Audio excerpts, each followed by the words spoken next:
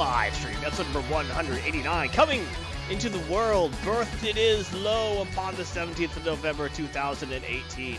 I am your sickly host, Alex Garthon Marsh, and with me is the hale and hearty Brett Heathen Dog Griswomer. Yes, my immune system is not compromised. This time. I am the Legion of Myth winner. This time you are, at least. I'll give you that. That's fair. I'll That's give you fair. that. Wow, the music just stopped all of a sudden when I clicked that slide. That's fine. Nice. The universe is sick and getting sicker. That's all I right. can say. Is it You not know a what? I will go ahead and read these segments out. Go right ahead. All right. Today with my Heathen Dogma, I got RPG Fundamentals. Looking at Hero Kids. It's a tabletop RPG for kids ages 4 to 10. So you want family friendly, this is it right here. You're at it. And then for Garthon's Comic Bowl, we've got the Uncanny X-Men. We got a number 1 this week. Well, we could have a number 1 every week if Garthon really wanted, but sometimes he just can't take it. He would jump off his building, off a very high building. We almost do have a number 1 every week. I know. And I'm betting I could make that happen if I felt like it. I'm entirely sure you could. Then we have Detective Comics number 992. That's good. I like to see those high numbers. That's a high number. Yeah, I know. And then we have the Avengers number 10, again with a low number. But I will give you a hot tip. One of these comics has what I consider a very ugly cover, and one of these comics has got bad reviews from a lot of different people. I'm not telling you which ones. I don't read other people's reviews, so I don't care. Okay. I'm not telling you which ones. Oh, you can tell me afterwards, so we'll see if I line up. Oh, okay. There you go. And then for the random number generator, we're going to talk about Stan Lee. We're going to talk about that man. Is it going to be good? Is it going to be bad? Yeah. And then we're going to talk about a series that I watched last week, a couple weeks ago, something like that. The First. It's a series, Hulu original, that is about the first manned mission to Mars. Starring Sean Penn. Is that good? Is that bad? Well. Yes. Yes, it is. Sean Penn can act if given the chance. Well, yes, if given the motive. Yes. He has to be personally involved in the story to actually work it. Yes. Yeah, so he's not a... Yeah, I'll talk about it when we get to it. Nope. Yes. So, but besides you being horribly ill... Yes. What has happened to you this week? You got back from training. Got back from training? Last Sunday. I learned so much. Of course you did. It was obvious training. I beat Valkyria Chronicles 4. You beat it? I beat it. That was good. Wow, good job. On hard. Of course you did. I haven't got back at all the trophies, so I'm not going to do that because I'm not insane. I guess I'll talk about that real quick. Okay. I was sitting there. I really enjoyed the game, beat it. Really enjoyed the first game. Really enjoyed the fourth game. Alex. Sure. And so I was pretty happy about all that. So when I was sitting in an airport for 4 hours, I decided to look. I was looking around. I saw a review for Valkyria Chronicles 4 popped up from Kotaku, I think it was. I clicked on it, and this guy tore the game apart. Said it was awful. Just hated the game. Said he could never get into the first game, but other people who made other tactical games that he likes said how they were impressed by the design, how much they loved it. So he says, well, I guess they must be onto something because these guys are smart and they know what they're talking about. I could never really get into it. So I got the fourth one, and I was excited. And, it's so bad, and there's anime tropes in it. And I'm like, okay, you hate... All right, it's an anime and game. That's part of the theming of it. Basically, he hated everything about the game, which is... Well, no, he hated the theme of the game. Well, he actually... and how it was drawn. He liked the World War I era stuff. He didn't like how everything looked like it was through a filter. But that's the style of the game. That's why you play it. He... didn't like how the game would switch between tactical and then you'd have an action part where you'd have to line up your sights and stuff. That's why you play the game. It's a feature. He didn't like how sometimes you can be aiming something and still miss. Well, that's RNG. And you said you like XCOM. XCOM does the same thing where you obviously will hit them and miss because of RNG. It's the same thing. He basically he didn't like the anime tropes in it. And so he hated everything else. Yeah, basically hated the whole thing. It's like, and then he's like, oh, it's sexist. It's like, how is it ever sexist? The head scientist is a woman. Some of the head captains are females. The But wait, no. It is anime themed, so everyone's got big boobs and seems Actually, to be no. underage. Some of them Seems to be do. underage. Well, some of them, They yeah. all seem to be underage. Well, depending. I mean, there are a lot of there are a few characters who are 17, but that's because they enlisted early, which well, was no, totally not unheard of. It is, yeah, oh, no, especially World War One. I mean, there were 16-year-olds serving. Right. I mean, I get So it. No. What I'm saying is, even those that are of age, yeah, they because of the look cartoon style can look because of the anime style, they look underage, and maybe he so didn't like that, and it colored his whole vision of the whole thing, so he made it just sexist. I don't know. The guy was trying to sound like I'm too good for this game, and his Yeah. basically his whole review went in like I didn't like the first game, so I definitely thought I would love this new game. Mm. It's the same. It's Same game, man. you don't Just play a game and say, oh, I hope the sequel is going to be total. So usually when a sequel is totally different, people don't like it right, the sequel is 'cause it's a totally sequel. It's a worthy sequel. Yeah. I thought the plot of the first game was stronger, but the second game has some great stuff in it. He had a problem with some of the maps being like gimmicky, like in this one there's a giant ship, which well yeah, that's the map. You can only beat it one way. Actually, no, there are multiple ways to beat these maps. I know because like some of the stuff he was complaining about, I'm like, well, I beat that map in one round. So you're just really bad at the game. So, so I was really annoyed I at that got review, and I thought I the got game was like, what do you say? It took so long to beat this mission because I had to like, no, there's a way around that, and I could beat that game. I could beat that map in one round.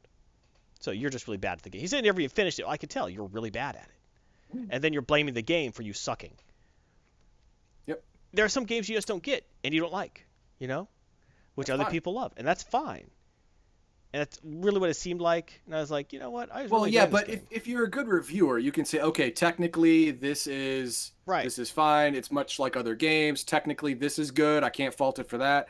But thematically, I can't get behind it. Yeah, You it can just say stuff like you say that. like this was not the game for me, but no, he tore it apart. Yeah. And then like I see comments like, "Oh, thank God for this review. I was actually gonna buy this game." It's like you might like this game. This reviewer just hates it. Like if I did a review of Madden 2019, guess what? It'd probably be a pretty bad review because I'm like, why are these guys all chasing a ball? You know, it. I would say it looks kind of neat. It looks exactly like the last four games, which honestly is whatever review says anyway. But you know, I was like, well, I liked Mutant League Football. I don't know why this is so different. This game's lame. Well, I like Blood Bowl. How come yeah, this? Well, I like something completely different. right. I like something Why vaguely don't I like similar. this? Yeah. So yeah. Anyway, Oh, but it'd be like if Heathen Dog going into a solo Jigoro musical version of Dragon Ball. You son of a bitch. the outcome is inevitable. You son of a bitch. Why would you? That's beautiful. That's I beautiful. hate you. He's I crying, hate you. crying to himself with a big bottle of alcohol. So yeah, that annoyed me, but I was happy to beat that game. I just started Fair enough. playing Horizon Zero Dawn on the PlayStation 4, which everyone says is like one of the best games on PlayStation 4. Like, everyone's always, just ecstatically praising it and falling all over themselves, see how wonderful it is. And I gotta tell you, like the first hour of the game did not grab me at all. I was like, oh god, this is stupid. Oh god, this is boring. And you're playing as like a little kid who like looks like some sort of weird mutant. I'm like, oh god, why is my head so big? Oh god, this sucks. But after getting out of the little kid tutorial segment, after getting out of that, we're actually at the very end of that, it started getting good. So I'm like, okay, it's all right. And then after I get out of that, it starts getting better, and then like some crazy stuff happens. The game's really good. So it was one of those that took a little while to get rolling. I'm really enjoying it now. Okay. What do you have? So yeah. So Horizon Zero Dawn, good game.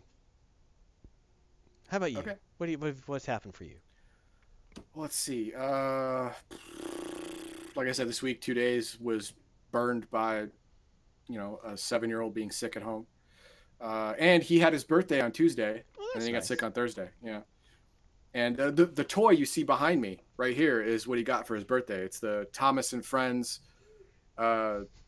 Super Station playset. Those are it neat. works on. Oh yeah, it works on mechanical engines. It works on wooden engines. It works on minis. It works on Nice. all like several different platforms of Thomas stuff. So we figure we get that, and he'd be good, and he loves it, which is why it's still there. I mean, he won't let me take it down. I hint at we might have to put it back in the box for a while. He's like, no, why do you hate me? I'm like, oh crap. Okay, fine, whatever. And Legion of Myth is still here talking to us. It's like an ephemeral void. I don't know what is going on here. That was me. That's weird. Oh, it was you. Oh, okay. That was me. I thought that was Elgarian again. No, because All right, it was but, funny because Duncan said that writing that musical would hurt him just as much. That's true, yeah. All right, let's get moving. Let's get moving. Okay, good. Yeah, that was the early RNG. Thank you, everyone. Yay! You need to take over again, Heathen Dog. Okay, got it. Okay, well, let's see here.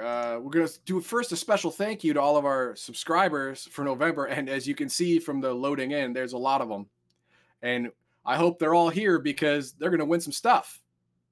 They're going to win some $20 gift cards today. 2 of them, or it's amazing. one very lucky subscriber might win both, and everyone will hate him. Yes. Or her. That's how it works. And of course, after that, we have our top donators and patrons. Baldahar, thank you for all the Streamlabs donations. Zahn, outstanding cheer count, man. Yeah. And of course, G-Ren, Illuminati tier patron. He's awesome. And of course, he's given us all the games we're going to give away today and all the games we're going to give away next month. Fantastic. So he's given us thank you, G. a lot of games. There you go. And of course, our upcoming activities. Well, the subscriber giveaway is now. Right now. Oh my God. That's right. 10 subscriber entries will activate the 2 $25 gift cards. 25 subscriber entries, and I give away my personal RX 580 8GB GPU. I will give it away. If 25 subscribers enter the giveaway, I will not only give away the Amazon gift cards, but I will also give away the GPU. And this one is easily overclockable with MSI Afterburner to exceed 1060, GTX 1060. Obviously, with the greater amount of RAM, it's good to go. And of course, before we've given away a lot of stuff, and tell everyone if you win, go on Twitter, man. Yeah, let the world know of your victories. Exactly. Celebrate them. Yes. So are we starting right now? We doing this? No. Gen Con 2020. Remember, save your ducats. Ticket registration starts in January 2020. Sign up for the stuff. Sign up for the games. May. And the actual event's going to be sometime in August. We won't know till the end of next year. But hey, it's early, but start planning now. And of course, you can join the Legion by joining us at Discord. You can follow us on Twitter, or YouTube, and of course, watch us live here on Twitch. And you can support us otherwise by going to a Patreon subscription like G-Ren did, or Streamlabs donation like Baldahar does, or buy the gear, man. These are quality shirts. This is no joke. And of course, you can cheer us immediately through the Twitch cheer system to let us know that we're doing a good job, or to let us know that you hate us. We will feel bad if you put bits behind it. We promise. And of course, we got Max Liao and Elgarian. Max Liao, he streams on YouTube Thursdays and Fridays. And, well, he says Monday, Wednesday, and Friday. I guess this is the new schedule, Monday, Wednesday, and Friday at 12 noon Central. He has commentary on everything to do with nerd stuff, games, comics. Well, not so much comics, but games, tabletop games, and gaming websites. Things. Yes, and of course he throws up on YouTube Earth Dawn archetype descriptions for the new 4th edition. Plethora of archetypes. Yes. Oh yeah. Well, he doesn't like that. He likes disciplines. He doesn't like the word archetype. That's true. They are disciplines in Earth Dawn. Yeah, they are disciplines. And of course, Elgarian, he streams every day. Spider. 18 times a day. Yeah, Spider.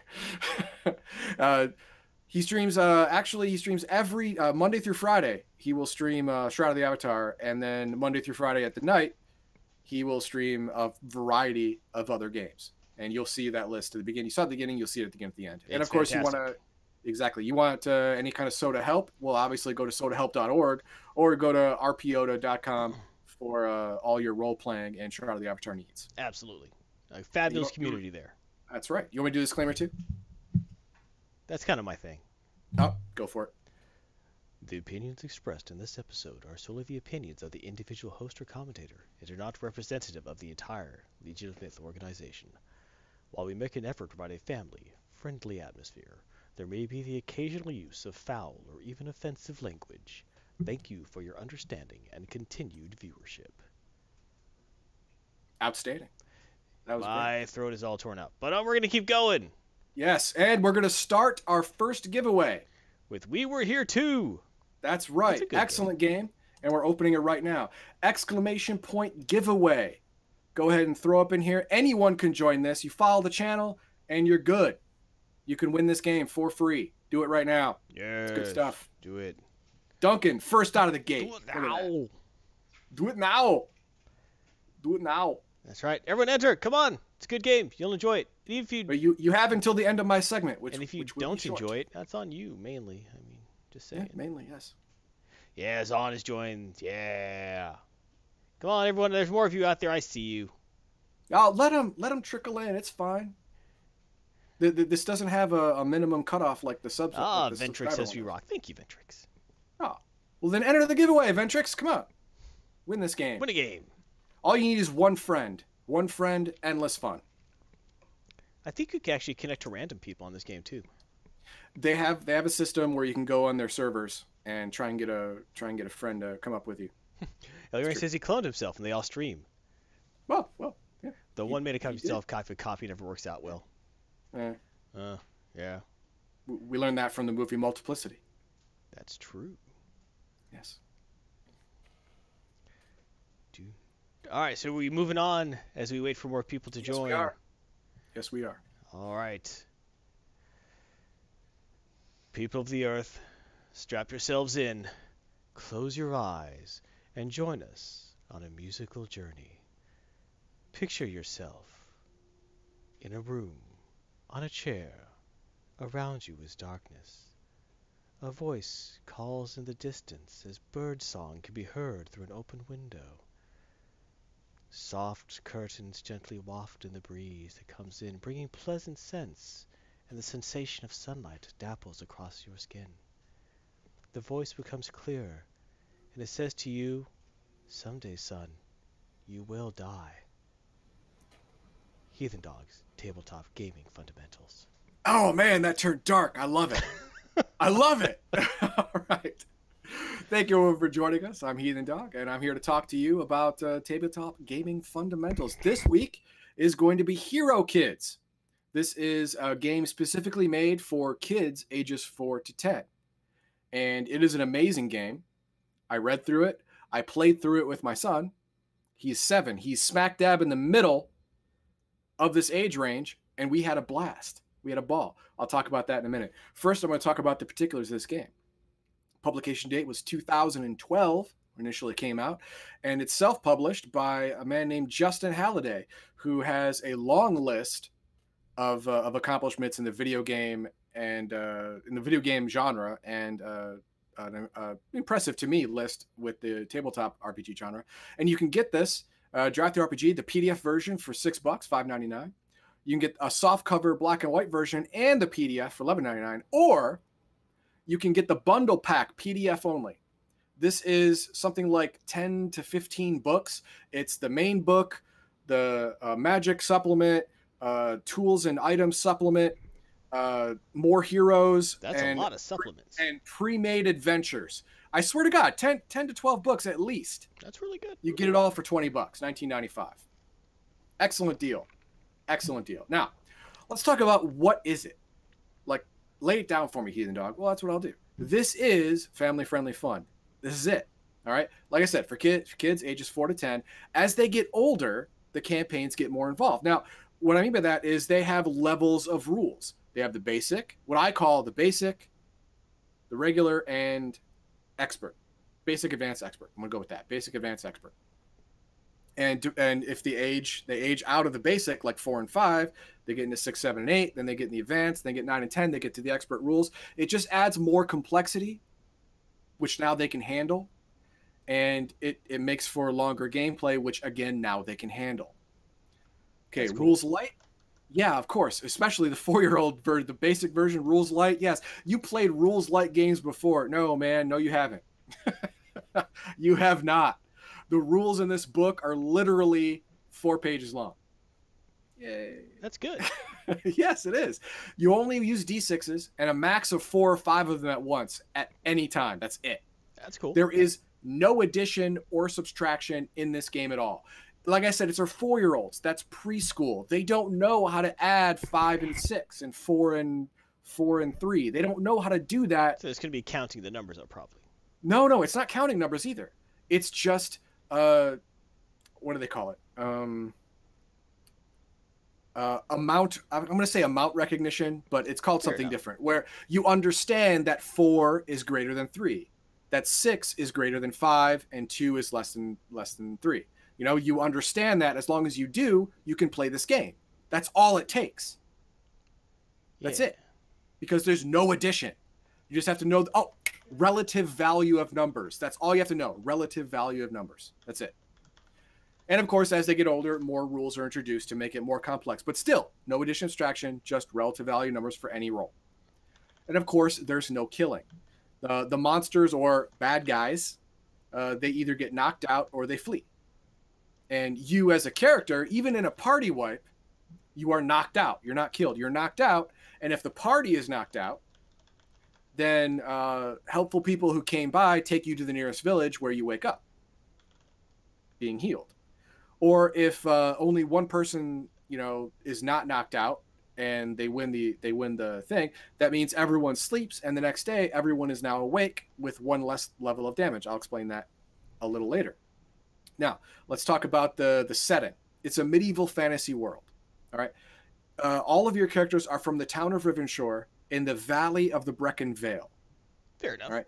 Yeah. The Brecon Vale has mountains to the north, and it is the northernmost portion, a habited portion of this continent. So it's cold a lot of times of the year. It's very Viking.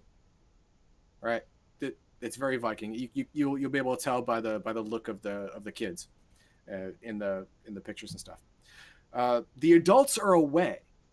All right, they are away fighting evil in a foreign land to make sure it doesn't spill into the Brecon Vale or this continent.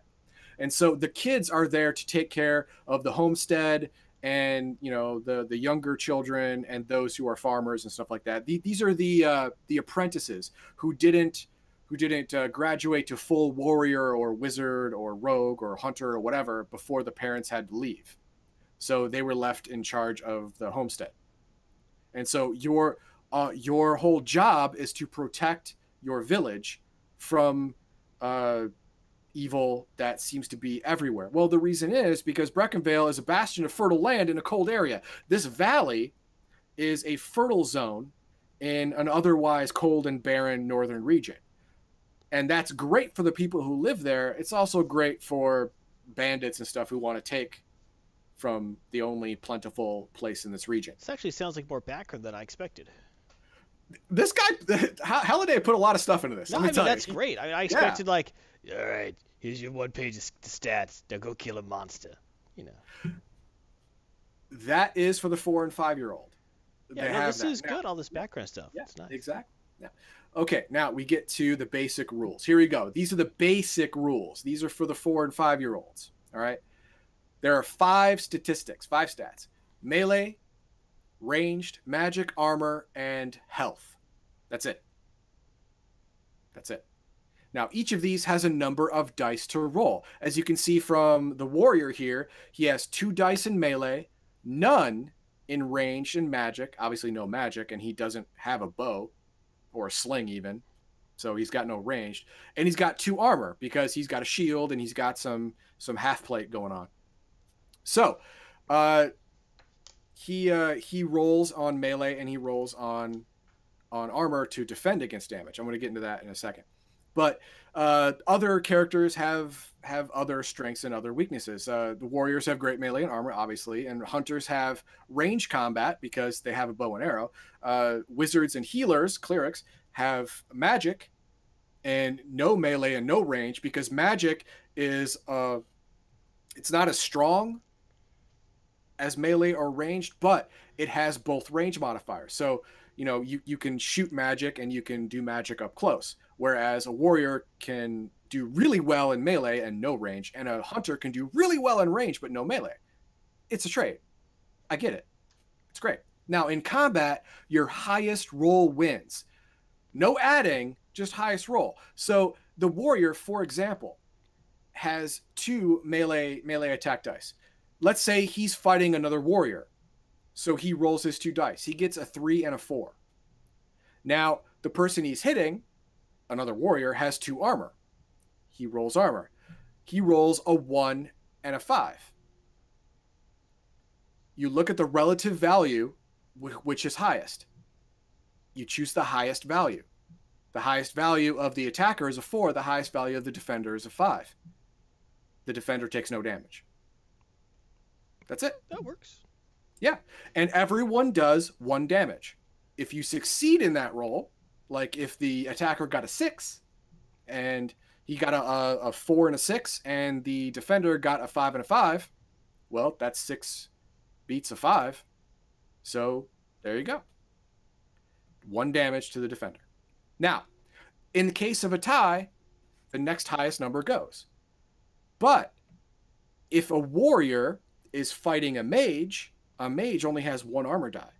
So a warrior rolls a 6 and a 1 for melee attack. The mage rolls a 6 armor. Well, they both tied on the highest number, so you go to the next highest number. Well, the mage doesn't have a number. The warrior has a 1. Well, that's higher than nothing. The mage takes 1 wound. And these are boxes. Again, you're not counting. That's nice and simple. Yeah, bruised, hurt, and knocked out. That's it. Very cool. That's all. Adventurers have 3 wound boxes. Very much like Shadowrun. I like it. Yeah, now, it's nice. I like it. Now, there's also the advanced rules. These are for the 6, 7, and 8-year-olds. Or 6, 7, and I have a very advanced 8-year-old. He's so smart. Okay, whatever, dude. Just whatever. All right, we don't need to hear you. We don't need to hear that story. Exactly. We don't need to know that nonsense. Now, this introduces the exploration portion of the game. The exploration portion has ability checks. I got examples here. Like, for example, you have to go to the bad guy's hideout. Well, in the basic version of the game, you just explain that you're traveling through the forest or through the glen or down the river or whatever, and you describe it, and then you're there. Well, in the advanced version, there's an ability check of some kind to get there. You have to bash a locked door, lift something heavy, climb a wall or a tree, decode a message, break a magic lock, whatever. Okay, but you have to roll an ability check to successfully complete the journey to the next objective. This adds another wrinkle, another hurdle to the game that is for an older child than 4 or 5. Yes. Now, to do this, you get 1 die. Everyone gets 1 die. Like, for example, decoding a message, you use your magic attribute, which is considered intelligence. All right? But a warrior has no magic dice. Well, that's fine. He can still roll because everyone gets a base die of 1 for an ability check. You get a try. And then if you're a wizard who is learned, or a healer, a cleric, which is learned, then you get more dice to see if you can get the target number. An easy test is 4, a moderate test is 5, a hard test is 6. If you equal or exceed this number, you succeed in the task. That's it. Makes it nice and simple. Exactly. Now, let's go to the expert rules. Now, this is looking a little more like D&D now. All right. You incorporate tools and skills into your checks. Like, for example, in my examples here, intelligence test for tracking. You get your base die of 1. Everyone gets 1.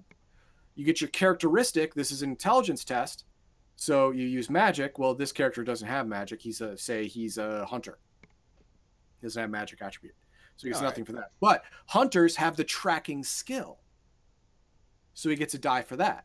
So he gets 2 dice to, say, follow an enemy or find someone who's hiding or whatever. Tracking. And of course, you want to cross a broken bridge. You can, if the person like, oh, I'm just going to jump it. Well, that's strength. So you use your base dice. If you're a warrior, you get your 2 strength dice. And if you have a rope, well, you could lasso the other side, and when you jump, you could also pull. You get an extra die. That's 4 dice now to roll your 4, 5, or 6, depending on the difficulty of this particular chasm. Great. You know, and it goes on like that. But it all depends how the kid describes what he's doing, which will indicate which attribute he is using. And that for an older child, 8, 9, or 10, or 8, 9, or 10, if I have a special child, 9 or 10, he or she will understand that I am a wizard, I am a healer, I have to use my brain and not my, hand-eye coordination or brute strength to get a better roll. The older child will understand this and try and outthink the problem instead of outfight the problem. Very good. Exactly. And then we have the adventure blueprint. At the end of the main book, it gives you a blueprint to build an adventure for each level of the game. Basic, that's advanced, really helpful. So yes, you're not left in the dark. Like, well, what is good for this? That's really exactly smart. Yes. In the basic game, you have the foundation, which is the setup. For example, your group is patrolling the farmlands for bandits, because that's part of your job to protect the food of the village of Rivendell, or whatever. And you come across a small farming village, and they say, "Oh, we've been attacked by giant bats." Really? Every night, giant bats come and they try and kill us. We have to hide in our homes. We don't know what to do. Oh, well, we'll stay and we'll fight the giant bats for you. Okay. That's the foundation. That's the setup that actually gives you the cornerstone for the rest of the adventure. Then you have the first battle, the bats. At night, the bats come, the heroes, hopefully, beat them away. And the morning comes, everyone's very happy, but the village elder is like, well, the bats come from this cave on top of the mountain. And they're just going to keep coming until someone takes care of the Bat King. Oh, well, we'll go and take care of the Bat King. The journey happens, and then you fight the boss, which is the finale. That's the 4 and 5-year-old basic game. Now, in the advanced game, you can introduce more problems and more story. The foundation is the same. The village is being attacked by bats at night, and the heroes stay to fight off the bats so no one gets hurt that night. Which happens the first battle. And then the journey, climbing the mountain. There's going to be some kind of ability check to surpass the journey part, the mountain. Maybe it's a landslide happened and you have to figure out a way over a whole bunch of rocks, or it's a climbing test, which is obvious, or it's you're attacked by a bat of some kind to defend its home, something. There is some kind of obstacle that happens in the journey. And then you surpass the journey, you overcome it, and then you get to the boss battle, and you fight the giant Bat King. And then you have the expert game. The foundation is the same, the first battle is the same, the journey is the same, but it has now a problem-solving element, not just an ability check, but a problem-solving element, because you have skills and items to use to help you overcome the problem. So it becomes, how do I attack this problem? Instead of, oh, I just have to roll dex because I have to climb. No. You could roll dex to just climb. You can use a rope to help you climb, or you could grab your swords and push them into the side of the hill to help you climb. That'd be a strength test, obviously. Or you could use your intelligence, your magic attribute, to try and find a safer route around the obvious sheer cliff that you're looking at, or your tracking ability to follow animals up, whatever they come up with. They're now old enough to have the ability to think more logically and more creatively about the problem. And then you have another battle, maybe with problem solving. Maybe you get to the giant bat lair, but they have bat guards. Do you fight them? Do you sneak by them? Do you trick them? This is the second problem. Do you kill their parents and make them orphans? Something. Oh God, I was a bad guard once. We don't actually do that here, because there's no killing. All right, now, and then you get into the boss's lair. You have to make it to the boss's thing. Now, this is an optional, a possible battle or problem solving to get to the actual boss, and then you have a boss battle. So as you graduate from basic to advanced to expert, you have a whole lot more options. But even so, I made that up just now. I did not think about that beforehand. this is easy to do if you are an experienced role player and you're looking to teach your children. Using this framework, you can make any adventure right off the bat. It sounds like the framework's also great for like beginning dungeon masters to show how to properly structure an adventure. So that's really nice. Yes. For adults, you're going to want to spend more time and write it out, and run it through your head a couple times to make sure it makes sense. But for kids, you just keep it simple, stupid, and it's going to be fine. Absolutely. So yeah, very cool. I love the Hero Kids system, and I recommend if you want to introduce your smaller children to role playing. This actually got my son. My son's big issue is with focus. This got him about 20 minutes in. He had to focus because I used the advanced rules on him because he's in the exact mid-level range of the game. And he had to focus. He had to concentrate on what he wanted to do, and it got him to do that, which I'm completely thrilled with. I love it. So yeah, I'm gonna be playing this with him a lot more, and it's actually great. Oh, and to be fair, in the exploration part of the journey, he did fall off the cliff. Oh, that's sad. Yeah, this one was a cliff. It wasn't bats; it was skeletons. But yeah, there was a cliff. Because I wanted to use a cliff because he decided he wanted to play the hunter, and the hunter has 2 dice in range which is Dex. So I figured I'd give him the best shot, and he rolled double ones. It was crap. Rough. Yeah, it was bad. It was a bad beat. Yeah, just rough. Yeah. But he fell the cliff and he got knocked out. But the villagers picked him up and nursed him back to health, and he went back and he did the second time. He was good. Very cool. So, yeah, what are your thoughts? Like a great intro to RPGs. That sounds really neat. It's great. What are your thoughts on this? What do you think of the segment? What do you think of your kids playing RPGs or kids in general playing RPGs? And do you have any suggestions about future games? I would like to know. I want to know. Let me know. Yes, absolutely. There you go. Thank you, everyone.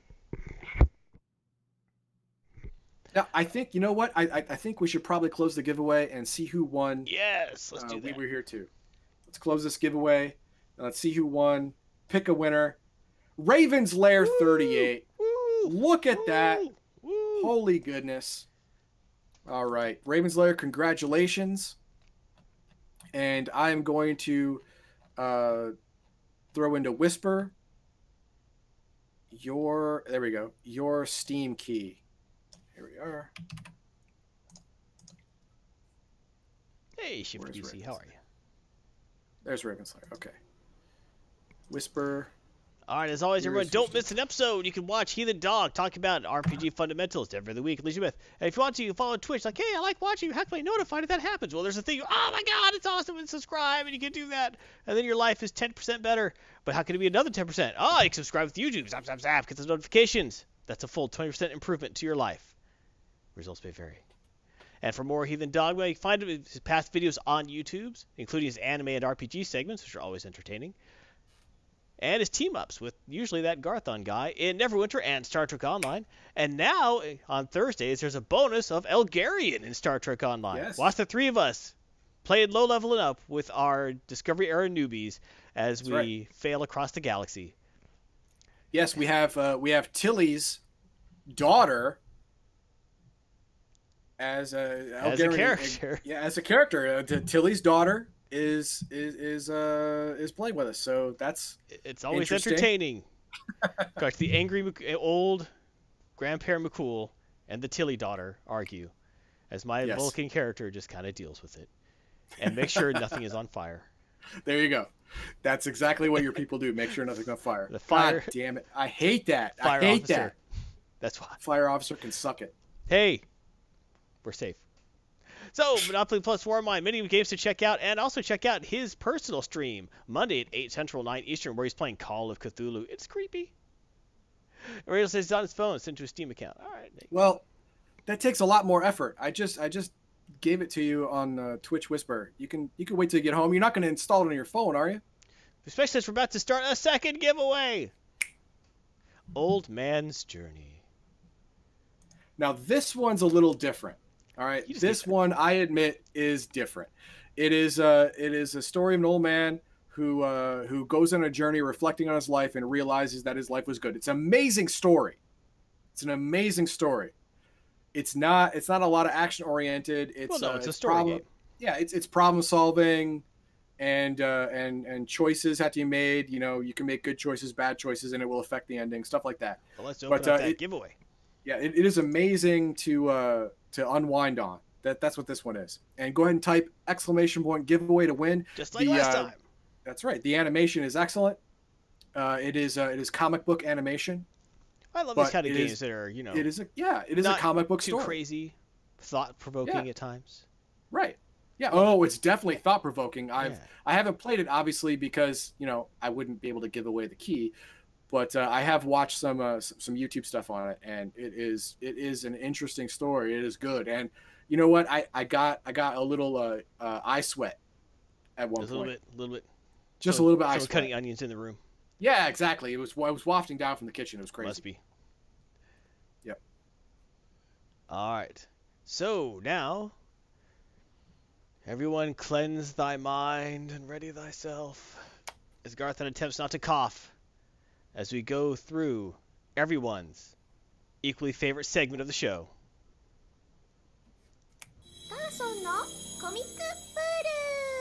Yes, Garthon's comic pull. Garthon buys comics and reads them, and sometimes he cries about his choices. But here we are. Uncanny X-Men #1, Legacy number 620. Which is interesting because when I mentioned the number, Heathen Dog said, "Well, aren't they going to be on like 600 or something now? Like I think they're at like 500." But no, he was right. They're 620. 600 something. Written by Ed Brisson, Matthew Rosenberg, and Kelly Thompson. Art by Mahmoud Asran. Colors by Rochelle Rosenberg. Cover by Lionel Francis Yu and Edgar Delgado. All right. This is a book of they're reintroducing the Uncanny X-Men as its own standalone series. Again.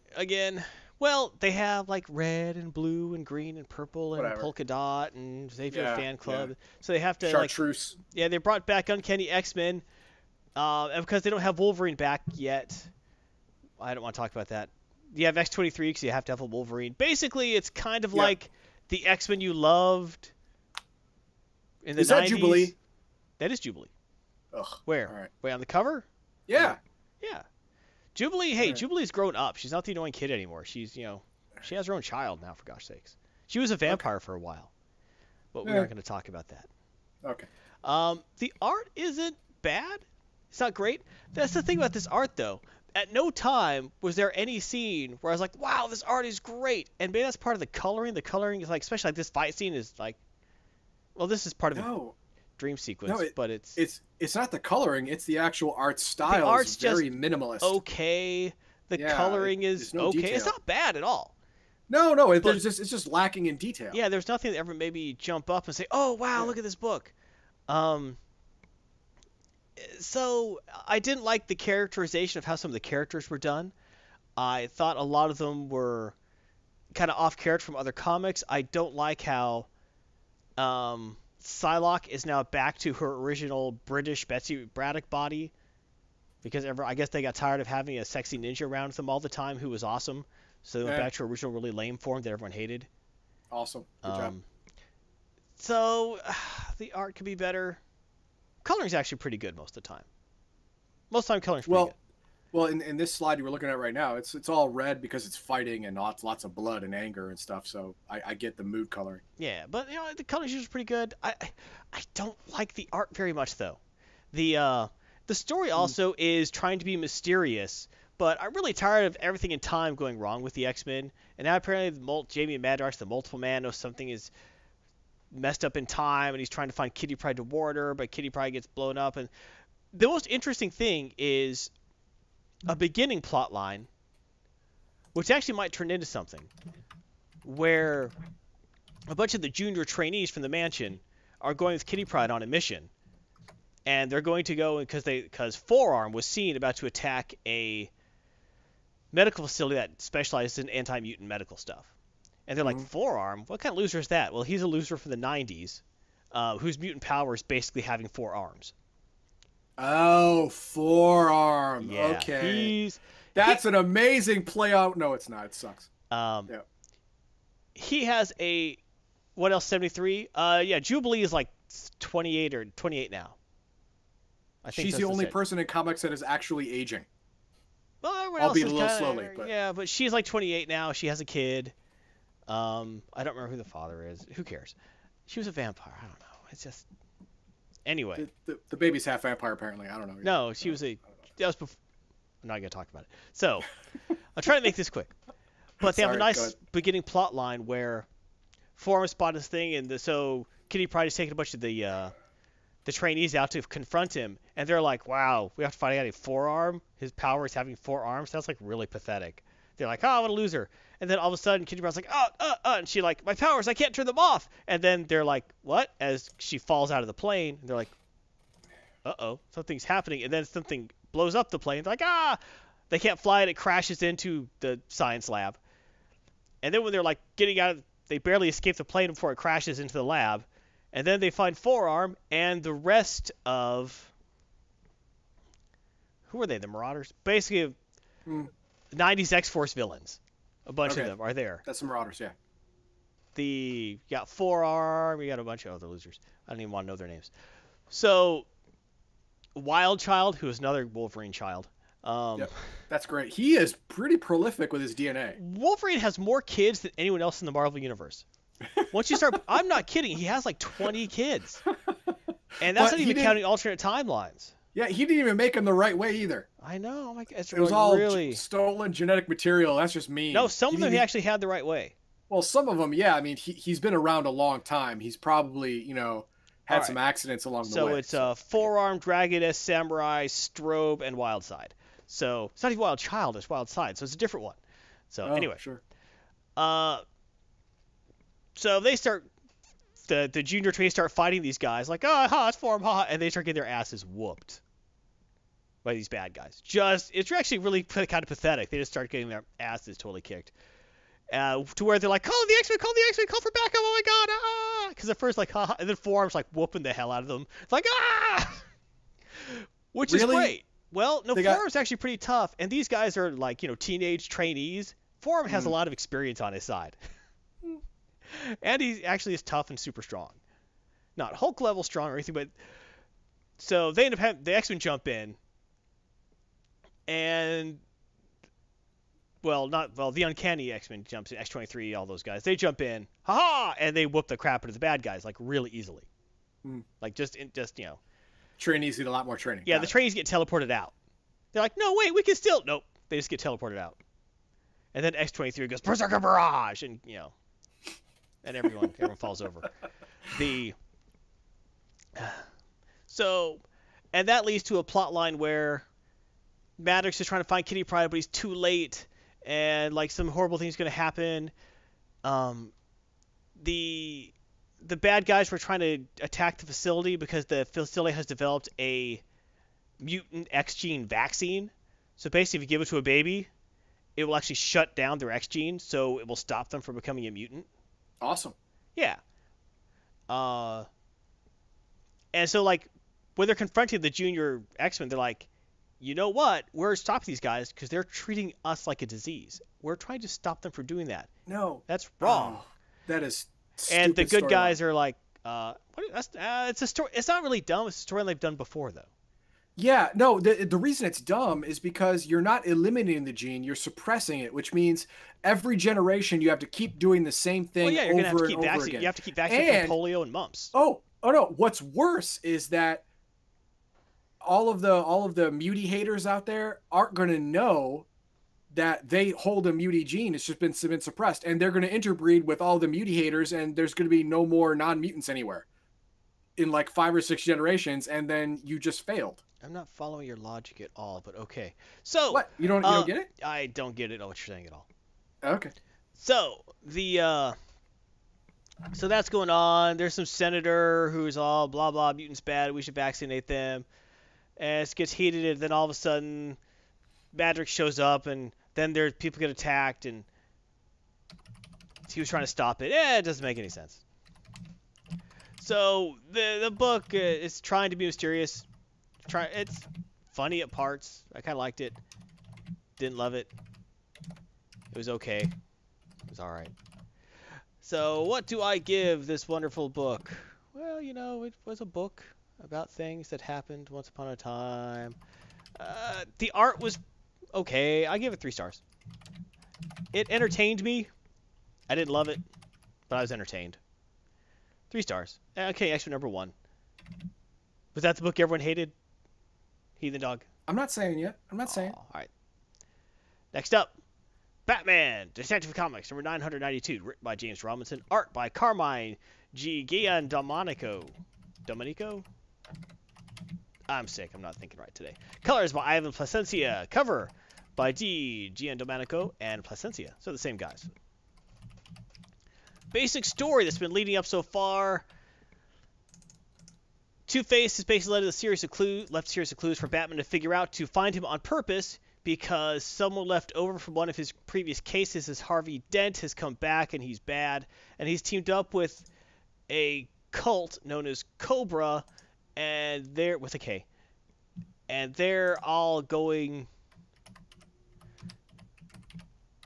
Heathen Dog says, people, I understand what you're saying, Heathen Dog. It's a non-argument because they're doing that anyway. So, whatever. 2 stars. So, this book, basically at this point, to take down Cobra, to find things, to find a bunch of stuff out, there's been a lot of stuff leading up to it. Two-Face has temporarily teamed up with Batman and Commissioner Gordon to take down Cobra before the Cobra agents can come and destroy Gotham. Because only Two-Face was able to get inside the organization, understand what they're doing. He has the personal connections. He's been able to help Batman along with their clues and stuff.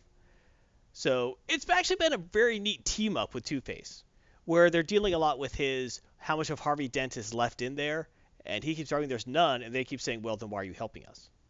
Why did you say that these people are just going to destroy Gotham? And it deals with Dent's old cases. Like, all right, maybe there's a little spark, but trust me, it's nothing. It's over. So they've done some nice interplay with that.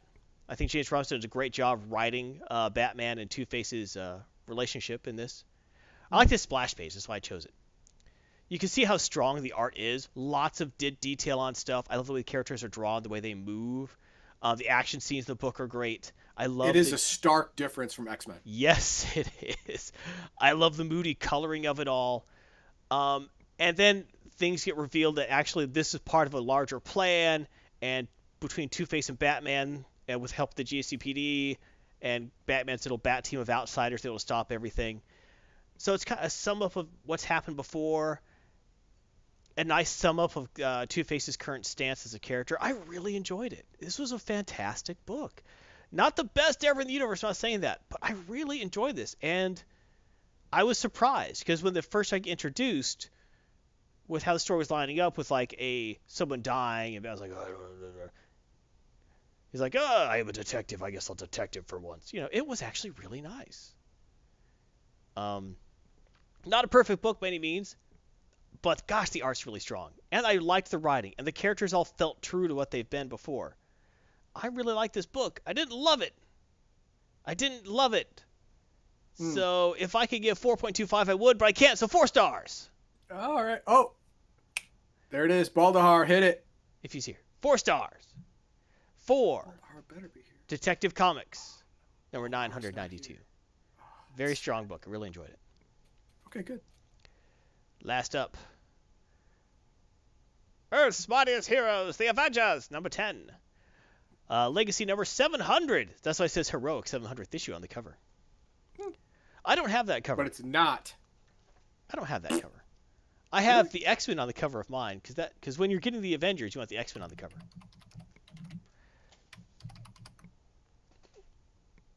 So, written by Jason Aaron, David Marquez, and Ed McGuinness. Art by Fraser Irving, Adam Kubert, and Andrea Sorrento. Colors by Justin Ponser, Eric Hacienda, Fraser Irving, Matthew Wilson, Giada Marchisio. That's a heck of a name. Cover by Ed McGuinness and Marte Garcia.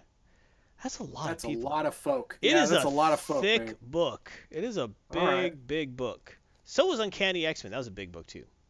Well, yeah, but still, I mean, who? I can't remember his name. Who was the artist that did 3 books a month for a while? Oh, I'm trying to remember. I know Sean Murphy did everything in a Sean Murphy production. Well, that's true. He just changed his name if That's they had right. other people on it. Yeah, But but no. There was a guy who did who did 3 books a month for like 3 or 4 yeah, I'm months. trying to remember who that was, but he was He really was good. he was the ink or color. He was like He was inker or penciler on like 3 books. yeah. I'm trying to So- remember who but it was. that's the 2 hardest things. Yeah, he was. I don't remember his name. He was amazing. But Yes. there's a lot of people in this book. It's a lot of pages. Adam Kubert barely does anything though. That's why it's surprising to see him. He's a semi-legendary in the business. That is not him doing this cover, obviously, because that cover sucks. I hate what they've done with She-Hulk. Like every reasonable person. Oh my God! I didn't even look at that. What is with the face? Basically, the fi- remember when I was buying She-Hulk and then that new writer took over and it turned into absolute dumpster juice and I stopped Yes. reading it? Yes. The end result of that limited series, it became limited because it sucked so bad, was they turned Jennifer Walters into Bruce Banner circa 1976, Shut up. where he's really moody and can't control the Hulk and he's always afraid of the beast within. That's where she's at now.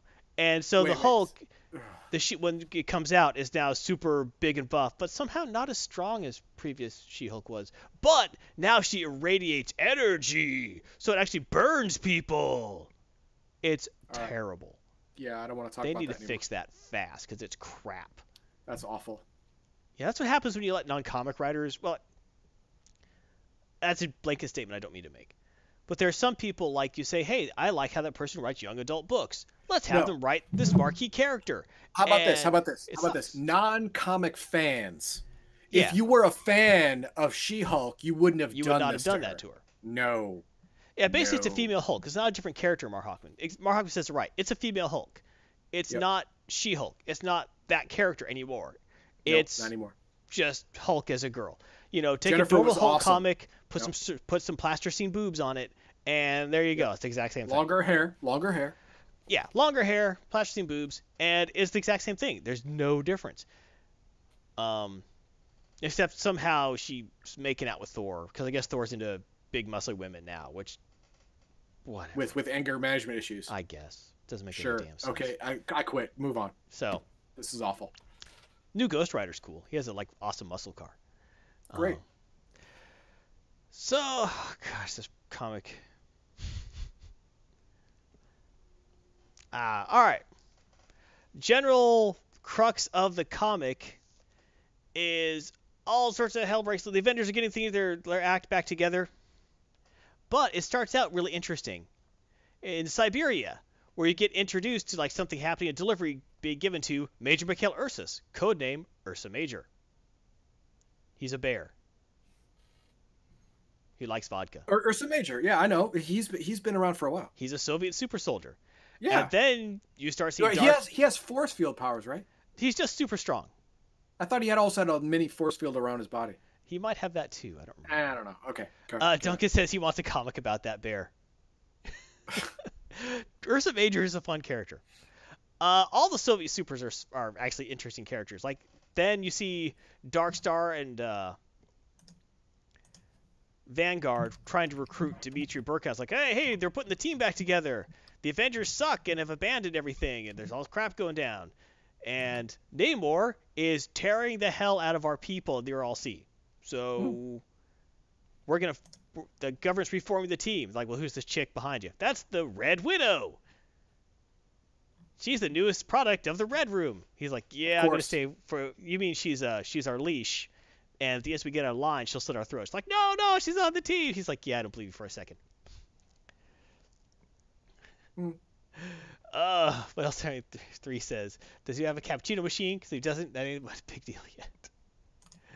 So, but that guy you see on the right is Crimson Dynamo, who is Soviet Iron Man. Again, yeah, Soviet Iron Man. Yes. But yes, not as good. Well, no, she's not smart. Well, so they're reforming that team. Was like, oh man, they're actually bringing back the Soviet super soldiers who have been like abandoned since there's no more Soviets, and so they are getting back together to defend Russian interests since Namor has gone nutso. Namor is in this issue attacks an undersea science city, basically a small city. Okay. Well, it's a small town. Okay. domed under. So we're doing, oh, we're doing scientific research. We love the oceans. Trying to help clean it up. He's like, you are expelled from the oceans, air breathers, and all his minions start attacking as well. And so the former Soviet, the Russian super soldiers show up, and they're like, you will stop this madness. And he's like, yeah, bring it on. And wait. Well, the Avengers show up first. They're like, no, you will stop this. And they are fighting back. And they're trying to do everything peacefully, but a couple of Namor's crazier henchmen, like they're basically like giant prawns with arms and legs, Sure. like start about to attack a little kid because they want to feed. And Captain America hits him with a shield, like, all right, game on. Everyone starts fighting because he has to defend the kids. The big fight happens, and then in the middle of the big fight, the Soviets show up. Well, the Russian super soldiers show up. They're like, you Avengers are weak. You gotta stop them. And they're like, what are you idiots doing here?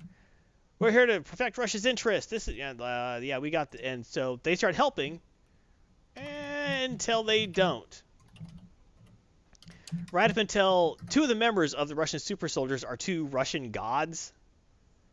I want to get their names, don't want to get them wrong. I don't care. I know you don't care. I'm gonna get it right. Russian gods, they're worthless. Well, it's from the old Chernobog and Perun, the Slavic storm god, and Chernobog, the Slavic god of darkness. Sure. So they show up, but eventually those two gods start, getting a fight over who is to claim victory over one of the foes, and they end up fighting each other. And then Thor's like, "Hey, you guys need to break it up." And they're like, "Oh, you want to get in on this?" And all of a sudden, then those two teams start attacking each other. And Namor's like, "You know what? We're done here anyway." But he's like, "You, Piranha people," and he kills them. It's like, everyone will obey my orders. And his team's like, "Yeah, we got it," and then they leave. Meanwhile, while that fight's going on, Red Widow is reporting back to headquarters about everything she saw. So she's not really helping. Obviously. Yeah, she's not helping her team at all. She's just like Crimson Dynamo said. She's their leash. She will slit their throats if they get out of line. Mm-hmm. Like he said in the beginning, because he's not dumb. He's still there. He's less than Iron Man, but he's not stupid. Right, he's not dumb. But also, you got to figure he's there because once he saw that the assassin is right there, he's like, well, if I don't get in the suit, she's going to kill me as soon as everyone else leaves. So might as well get in the suit. He's not dumb. So they, that was interesting. It was actually, I like seeing the interplay of the giant teams. The big teaser at the end is General Ross is talking to a shadowy figure. It's like, okay, the Avengers have abandoned America. We need an American super team, so I'm reactivating you. And the shadowy figure's like, oh, I was never unactive, but I was glad to be back. It's like, yes, welcome back, Agent Coulson. Dun dun dun. And Agent Coulson says, yes, and I have that new team we've recruited, and it's Squadron Supreme. What? Hyperion, Power Princess, all those guys. Basically like Marvel's version of the Justice League. Okay. And they're going to be America's new Defenders. Awesome. I'm on board.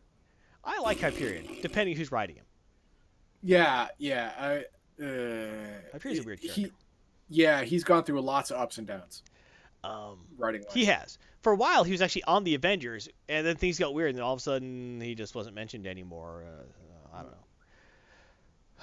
So, lots of crazy stuff. Then there's 2 or 3 sub-stories in the book. I'll mention one of them because it was interesting, where you have the Wasp infiltrating Romania, the part that used to be Transylvania, and infiltrating Dracula's castle. And if she gets spotted, the vampires are after her. She's like, but she gets away, and she's there to rest. And you see her slip into a prison cell that's in the bottom of the castle in the dungeon. And she's like, hey, Blade, how would you like to be an Avenger?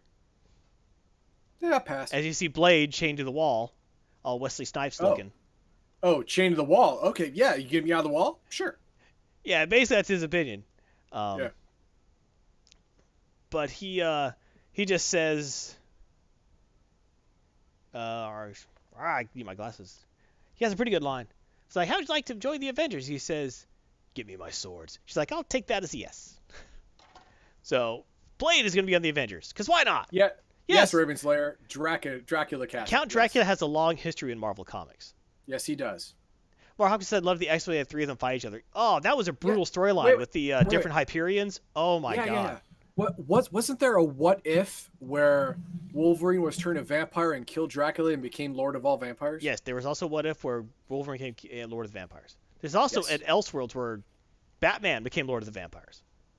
Well, that makes more sense. Yeah, but yeah, so it sounds funny to say Dracula, but he has a long history in Marvel Comics. So Yes, really long. It's totally in the canon. All the anime. Yeah, he's totally in the canon. So, Yeah. what? I liked this book when it's at its wackiest. Super soldiers, fighting Avengers, fighting Namor's undersea freaks, and you're bringing. I liked all that. I don't like that Atlantis is attacking again, but I like the way they put it up. I don't like the sub stories in the book. I liked the art a lot. I actually liked where this book is going because it's insane, but I see where it's going. Whereas the first 8 issues, I wasn't too fond of because it didn't really have a clear direction. They're fighting space gods and stuff, and who cares? And it was just really a lot of who cares. And there's blood of the bugs and the earth, and it was stupid. It was like trying to be too cosmic and trying to be deep, but it was ridiculous. This is more of what I want to see in superhero books. Over the top, big teams fight each other, high stakes. Sure. I like it. I really like this book. 4.5 stars liked it. What? Yeah, I really like this book. Hey, you bring back the Russian super soldiers and I'm happy. You bring back Squadron Supreme and I'm happy. This book did everything I wanted to do. Captain America was not a jerk, but he stood up for people who are going to get hurt. Iron Man was, kind of a dick, because he is. I liked this book. I didn't love it. The art is really strong in the book. The coloring is really strong. I can see that, yes. There's very little to complain about in this book, in my opinion. Now, there is some stuff, if the sub-stories in the back, the 3 sub-stories, 2 of them are worth complaining about. But those are sub-stories. I'm not counting them against the book. Ooh, they're like bonus material. Like when you buy a movie on DVD, you're buying the movie. The bonus material is either there or not. It could be a reason to buy it, but it's never a reason not to buy it. All right, fair enough. It's like, oh man, I really want to buy Die Hard, but it also has a bonus material of a 3-hour interview where Bruce Willis sings the entire time. Okay, you're not going to watch that. No, I'm definitely going to watch that. Are you crazy? But what are you, nuts? Well, I would too. But it's going to be awful, and you know it. Yeah, but that's why I want to watch it. So basically, you can have bonus material you don't want to watch. That's why I bought the Blu-ray, damn it. 4.5 stars. Really liked this book. The art on the cover sucks so bad compared to a lot of the art inside. But like I know. It is the definition of stark contrast. Yeah, it's like, why would you put that crap cover on this good art interior? Why? Like I said, I have an alternate cover, which looks really good. That's really good art. It's the X-Men, but it's really good art. I don't know why it's celebrating the X-Men because I guess they have an anniversary or something. But all right, fine. Good book. All right. Now, which book did I not review right? I am not telling you until the end. I'm not telling you until the end. This is the end. No, it's not the end of the show. All right, what we have to do, you have to finish up, and then we got to close this game. All right, let me know what you think of this. If you have any other comic books you want me to read, let me know. So don't miss an episode. Follow on Twitch to get notified. Yeah, subscribe. Everyone's happier then. You can do that on YouTube too. And lightning bolts will shoot from a bell. Or to a bell. And thus was the creation of the Bell telephone system. That's a history lesson for today. If you want more Garth, you can find it on YouTube. Team-ups with Heathen Dog. Go to YouTube. Look at Legion of Myth. I'm there. Watch the streams. My stream is on Sunday. But there's other people there all the time now because everyone wants to be my friend. And I appreciate that. It's actually because I'm not very good, so they need to prop me up, and I appreciate that. So, that is Sunday at 9 Central, 10 Eastern. Check it out. Check out past streams. Feel the love. Sweet. Garth it out. All right. Let's go ahead and close this giveaway. What else? You're already in. Don't stop. Don't do it anymore. Yeah. All right. Let's close it, and let's pick a winner. Mar Hawkman. Mar Hawkman is the winner. Woo! Congratulations, Mar Hawkman. You will enjoy that game, I think. Yes, you will. I You're truly a thinking believe. Man. You'll enjoy that. Yes. Hey, that's insulting people who aren't thinking men. No, all men will enjoy this. All women will enjoy this. Well, all if they weren't children thinking will not get people, it. they wouldn't realize they were being insulted. All children will not get it. No, they will not. That's the way it is. But he now has his key. Excellent. Congratulations. But I believe Now, We're gonna go what To the subscriber only giveaway. in a minute. That's right We're here. gonna do It says right Oh, here. it's right here. There it is. Subscriber only giveaway. It starts right now. We're going to reset this. Bam, bickety bam. And we're gonna go. All of you subscribers, open the giveaway now. Subscribers only. Subscribers only. And subscriber, bam. Open giveaway. Only subscribers can enter. So, if you want to get one of two, or if you're lucky, both Amazon $25 gift cards, all you have to do is subscribe to this channel right now. Or if you're a subscriber, just type in !Amazon right now. Minimum of 10 folk. 10. If 10 subscribers do not join, I'm not giving away my hard-earned cash. Not doing it. So, 10 subscribers minimum. 25 subscribers join in. I will give away a graphics card as well. Yep. But let's see if we can get 10 subscribers to join in on this. Yes. To give this away. So come on, everyone, join in. If you're a subscriber, join in. If you're not a subscriber, subscribe. If you have a Prime subscription, you have a free Twitch subscription you could use to join. There it is. See how that all, it's like the circle with the Amazon and the Primes and the joinings and the Twitches. Yes. Spend that $0 to try and get 25. It's a good deal. I like that. We don't have, there's not 25 online tonight, which is, I guess, the holidays, I guess. Yeah, I guess that's true. Yeah. But hey, there's 16, so we can get 10 people for the subscriber giveaway. Absolutely. Absolutely. Yes. So. And I will be back in a moment. Well, I was going to move on while that percolates. Go ahead and move on while that percolates. That's awesome because you're the one who can talk about Stan Lee much better than I can a little bit. All right, everyone. In the RNG, first up, we're going to talk about the passing of Stan the Man Lee. Ah, that's a good picture. 1970 Stan. I like that. All right, so everyone pretty much has an idea who Stan Lee is. Real name Stanley Lieber. Took their pen name of Stan Lee because he was convinced he was going to write the great American novel. Sheris is subscribed. Getting a sub to Sheris. So anyway, he was convinced he was going to write the great American novel. He realized later that was kind of silly because he's made his contributions. That's why he didn't use his real name. His brother, though, also works in the comics, and he does use his real name of Lieber. Stan Lee is a pivotal character in the creation of modern comics and modern pop culture on a pretty large scale that is hard to appreciate, honestly. If you look at some of the characters he created for the Marvel Comics, I can't even call it a partial list. There are literally hundreds of characters created. These are just some of the notable ones. Dr. Octopus, Dr. Doom, Dr. Strange, Fantastic Four, X-Men, Avengers, Daredevil, Vulture, Sandman, Lizard, Electro, the Fearsome Four, Mysterio, Green Goblin, Kraven the Hunter, Scorpion, Jackal, Gwen Stacy, Rhino, Mary Jane Watson, Shocker, Prowler, Blob, Toad, Magneto, Quicksilver, Scarlet Witch, Juggernaut, the Sentinels, Bolivar Trask, Bullman, Galactus, the Watcher, Skrull, Silver Surfer, Ronan the Accuser, Annihilus, Hulk, She-Hulk, Abomination, Daredevil, Kingpin, Owl, the Purple Man, Stiltman, Spider-Man, Gladiator, Iron Man, Pepper Potts, Mandarin, Edwin Jarvis, Madam Mask, Whiplash. The list is huge. Many of these are very known, especially the movies brought a lot of note to the characters. But even before then, as far back as the 1960s, you got people singing songs about their characters. Yes, criticism has been leveled at Stan Lee that he did not wholly create these characters. So you say the ones he didn't create. In Marvel, yeah, pretty much.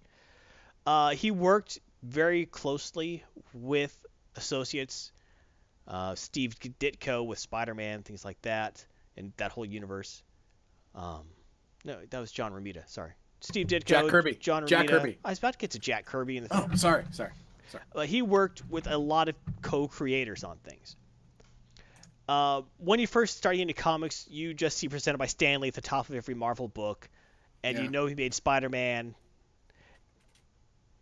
And so he gets kind of like an almost deific persona about him. He was always the happy, bombastic promoter of Marvel Comics.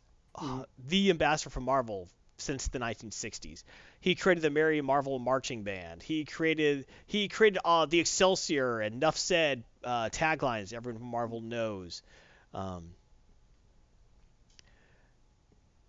but when you start getting more into knowledge, you start getting that second generation of fandom. When you start getting into that, well, Stan Lee's fame eclipsed guys like Kirby or Ditko or Romita, who actually did a lot of the heavy lifting with the way that Marvel comics were done early on, where Stan Lee would say, okay, here's the basic idea. Doctor Doom has come down from Latveria, and he'd lay out a basic plot, and then Jack Kirby would go back to his desk, and he'd kind of plot out here, draw the whole comic himself, kind of give some ideas of fight, going on, and then Stan Lee would get these pages and he'd write dialogue. So a lot of the creating wasn't really done by Lee. It was done by the co-creators. Mm-hmm. But then again, at the time, Stan Lee was also writing like 8 books. So he didn't have time to script them all. And also, that way, one of the ways that made Marvel stand out from DC as being more modern, more adventurous, more out there, is that the artists had so much control over what they could do. Someone like Jack Kirby could draw from his strengths of like the weird and monsters and cosmic realms, and that kind of thing. Romita, oh my gosh, he did Spider, right? Just died. He could draw from that places of darkness in himself, where everyone was like a little twisted, a little sad, a little misery. You can always see that misery coming forth from his characters that Stan Lee kind of drew off of as well. And after seeing like some of the characters, that's how the art flowed from the dialogue. And it was that synergy of working with, letting the artist run free, and then making the dialogue fit that made Marvel stand out so much. This wasn't really an on-purpose thing. It's just the way that he happened to do things. Right. Because of a part vision, part he liked it that way, and part it was a necessity. Right. It all mixed together to make this concoction. Yep. Some people, a lot of people argue that Stan Lee's greatest product was actually Stan Lee. Yes, and that is where I liken him to Steve Jobs. In a lot of ways, that's true. In this instance, exactly. I mean, both of them were the face of their companies. They were the idea men. They were the broad strokes guys. They were the people who were pushing others to make the innovations to make their vision come true. And I get it. I like it. They both get flack for that. I understand that as well. But in both instances, I have to say the results speak for themselves. Right. It really does. And you can see his writing can be a little cheesy at times, but it fit the era it was from. Especially if you look at like the other, like some people point at some of the Fantastic Four dialogue and go, "Oh God, that's so cheesy." If you look at DC books, like the Batman being produced at the same time, it's it's not Shakespeare, but one of them definitely rings as more like how people would actually talk to each other. And it's not the DC books at the time. The Thomas Edison comics set up a machine that produced results. In a lot of ways, yeah, Duncan, that's true. Ray Slayer says that Stan the Man was the co-creator of almost every Marvel character in the modern era. One good example is the book The Eternals, which first got Celestials and today the Guardians of the Galaxy use as their headquarters. Yeah. All these things he pulled out.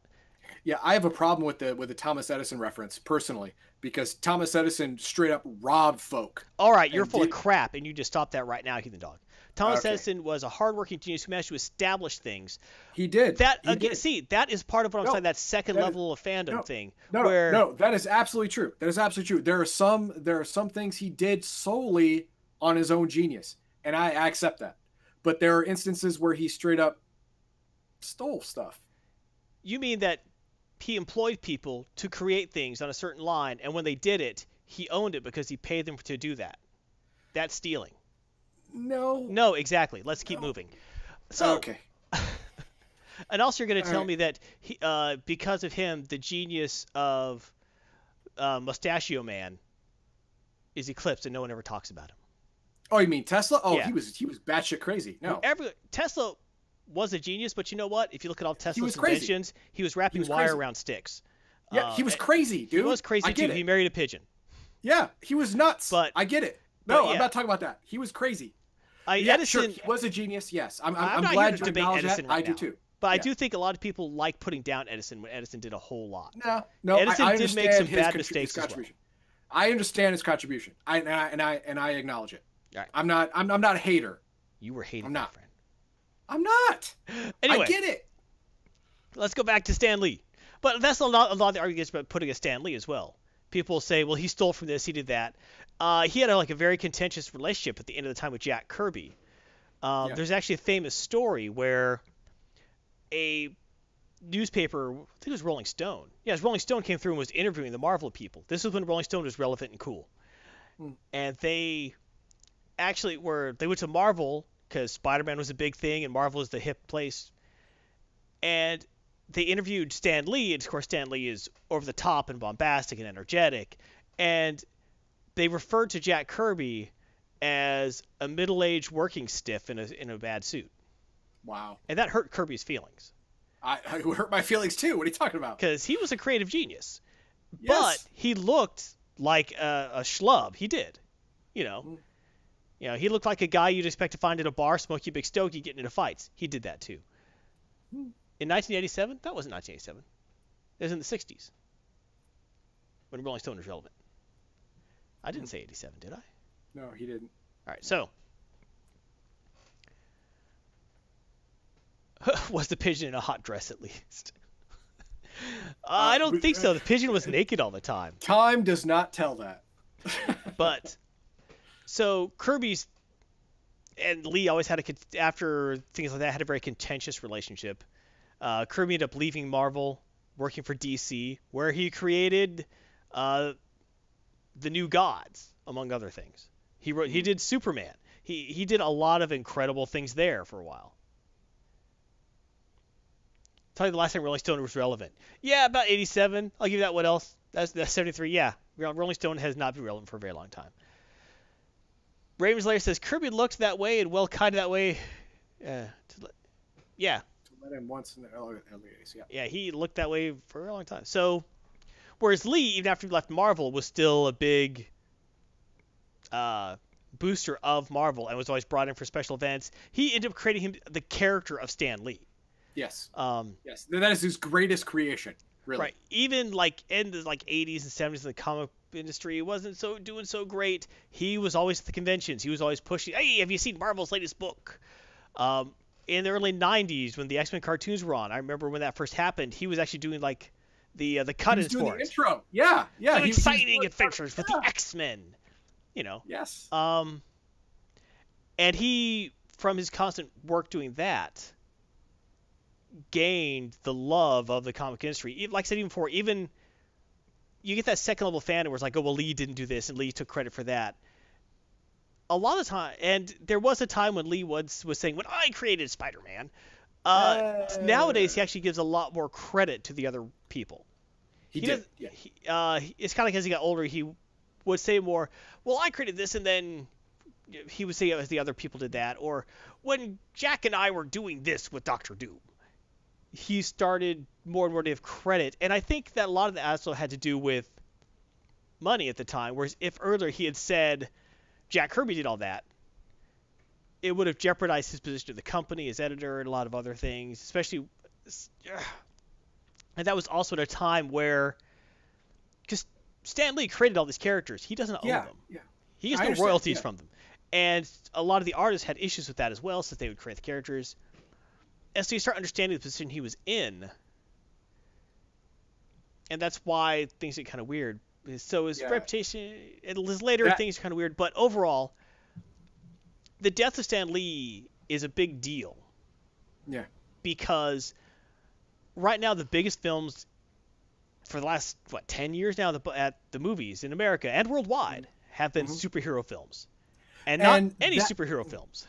Right. And that's where I think that his death right now isn't such a tragedy. I mean, he, for what he was trying to do for the past 40 years, got done. Well, for all arguments, he has died at the height of his popularity. Yes, he did it. He literally died on top. that is the dream of everyone who wishes to be successful. He lived and died the dream. There is 0.001% of the freaking population of the world who could say that. He did it. Pretty much. Originally, they actually met him at New York Comic Con. That's really cool. Yeah, it's actually in the 80s, too, when he still actually would give real interviews and really talk to people. As he got older, he didn't have that time. Really. Yeah, or the ability. Right. I will give it that. Well, the last year or so, he was really rough.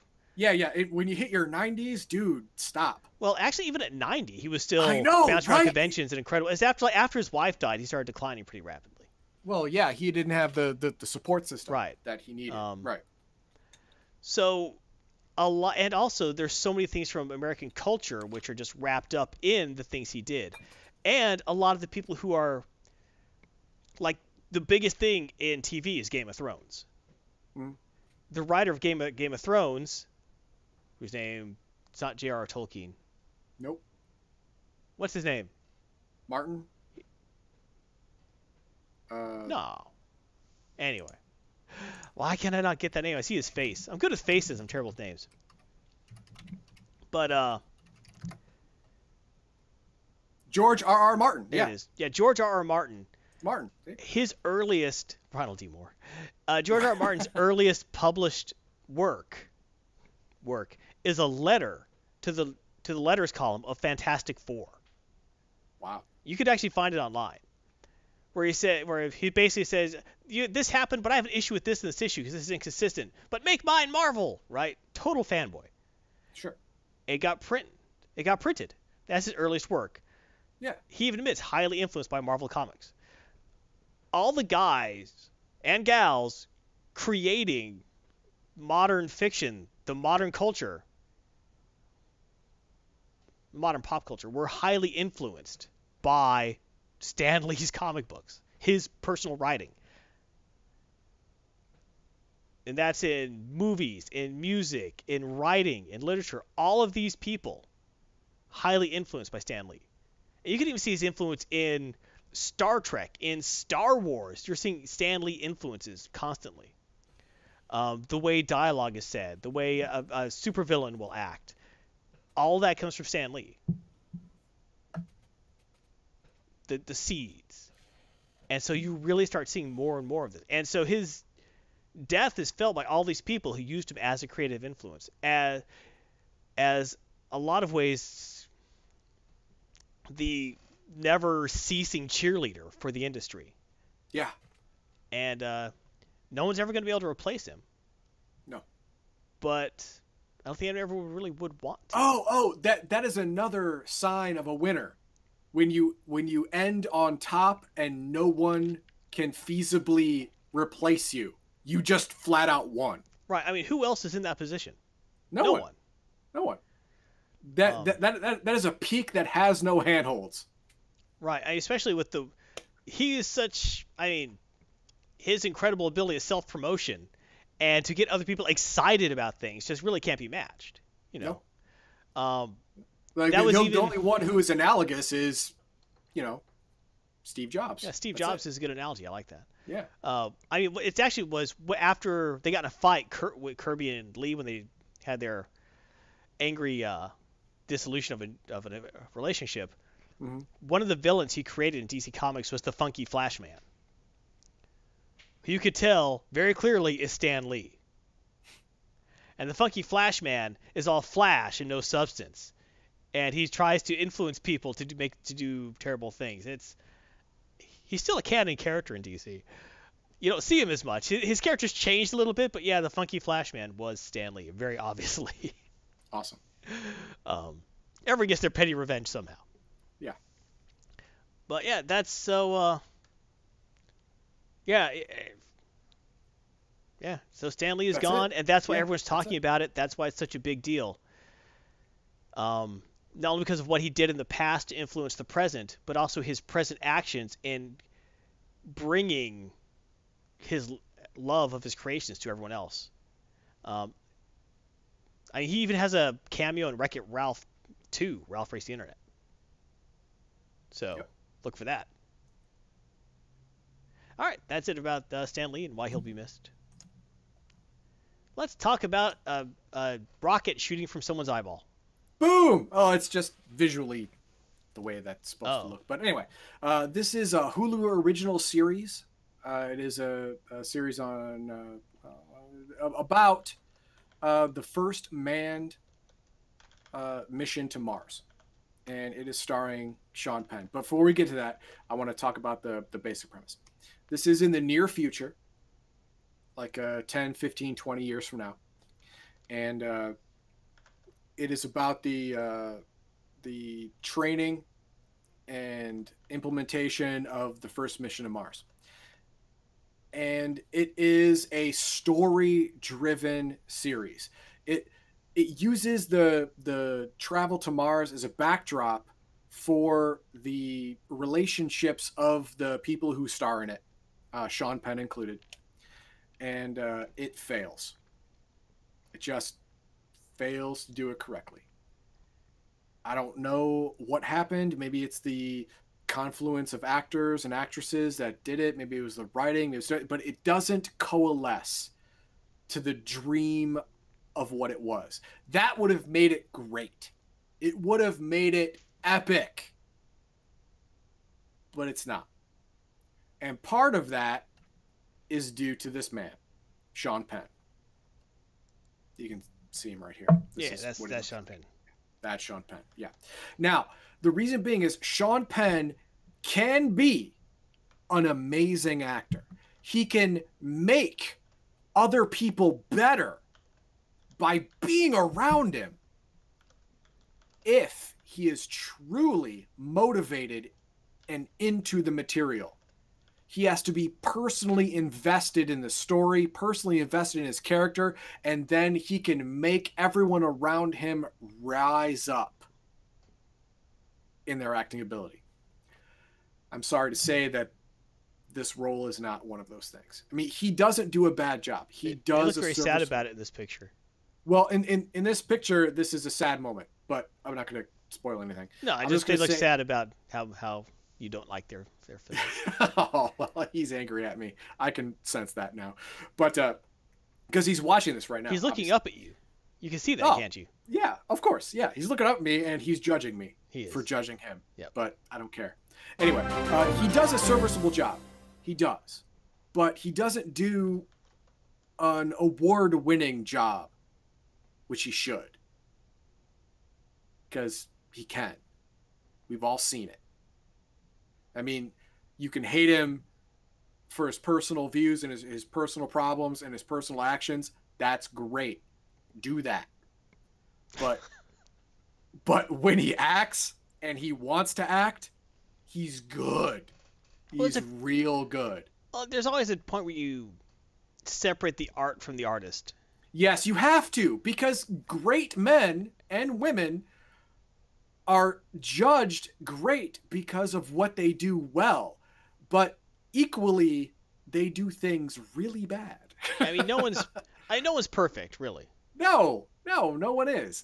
And Sean Penn does not rise above this definition of great person. You know, he is great in his thing that he decides to be great at. He was able to rise above his relationship with Madonna. That was impressive. What, you like Madonna? Did I heard no, a lot of people can say that the relationship with Sean Penn is what wrecked Madonna, like her brain. That's true. Yeah, that was a bad. A lot of people say it. It was Didn't he go to jail over that? Yeah, he was abusive. He was a bad person. Yeah, it was proven he was abusive to her, and that a lot of people say that wrecked her, and I get it. That can wreck a person, so I get it. Yep. So yeah, he's not a good guy. I'm not going to say he's a good guy. I'm going to say he can be a great actor. In this series, he was not. But I am going to say that this series is supported by other good actors. It's not great. It's not written beautifully. It's written well. And the acting is good. And the series is more than serviceable. You will not think you wasted your time watching the series. No, you're not going to want your money high back. praise, but it's not bad. No, it's not high praise because giving high praise means you did a great job. They did. Well, yeah. They did a good job. They did a good job. They did a good job making a series that is going to make Hulu money. Not a lot of money, but more than it costs because it's good. That's good. Yeah, it's good. People are going to watch it because it's good. The story is good. The drama is good. The only time Sean Penn actually shows his acting chops in this series is when he's interacting with his drug-addicted daughter, which is super dark, which he excels in, apparently. So that's the only time where his acting is great, is when he's dealing with his drug-addicted, borderline suicidal daughter. Take that as you will. I'm not gonna talk about that more. But there are other actors. I'm not gonna spoil it. There are other famous actors in this who do a good job. Again, not great. They've done better. All of them have done better. This is just good. Like I said, you're not gonna waste your time. You're not gonna feel bad about watching it. You're going to be entertained, but it's not going to be great. And that's it. So basically, I'll give this between 3 and 3.5 stars. Oh. It's good, not great. There you go. I can't do a between. I know. There's a 3 there. I'm sorry. Yeah, 3's fine. 3's There fine. you go. I love it. Straight from the Heathen Dog's mouth. Okay, now I got a problem here. I have only 6 people entered in this giveaway. 6. I need 10. We need 4 people to be subscribers. 4. 4 subscribers to join. 4. This is what I need. I am not giving both of these away to 6 people. I'm not. Because there is a greater chance that one person will get both and you will all hate that person. That's right. I don't want that. I don't want that either.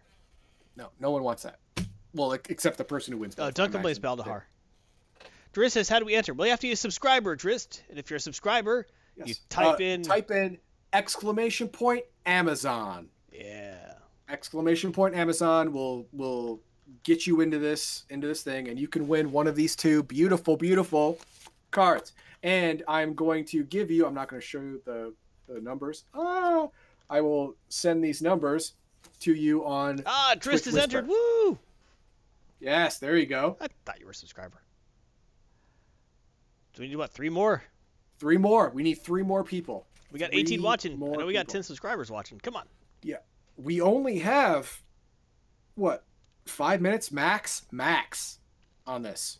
And if it doesn't happen, then it doesn't happen. That's the way it is. I mean, I'll roll it over in the next month. That's what I'll do.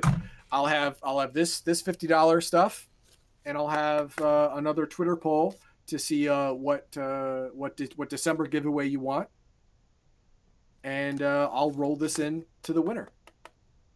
Very That's nice. Yeah. So how are things? Well, things are going pretty well, actually. I mean, except for like I said earlier, my son being sick and stuff like that. That ruined a couple of days.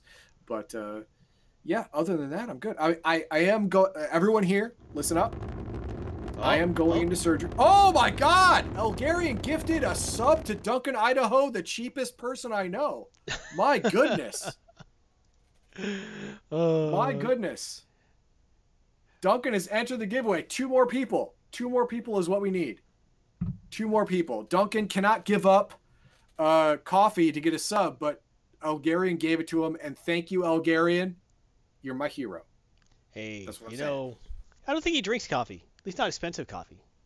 Well, he doesn't get drinks a paid lot of royalties coffee. for Lieutenant Tardigrade. Yes. That's true. He gets royalties for that. Yes. I drew Viking Tardigrade. I did that. Oh, yes, you earlier. did. See? Anyway, what was I saying earlier? Before Elgarian did the hero thing? You were talking about your son. Surgery. Yes. No. After that, on the 27th, I'm going into surgery, so I will not be here on the 1st. That is true. So Yes, maybe we'll I have will a not be guest on the host. first. Maybe not. We'll see. Yes. Maybe Elgarian will guest host. Maybe Max Leal will guest host. No one knows. No one knows.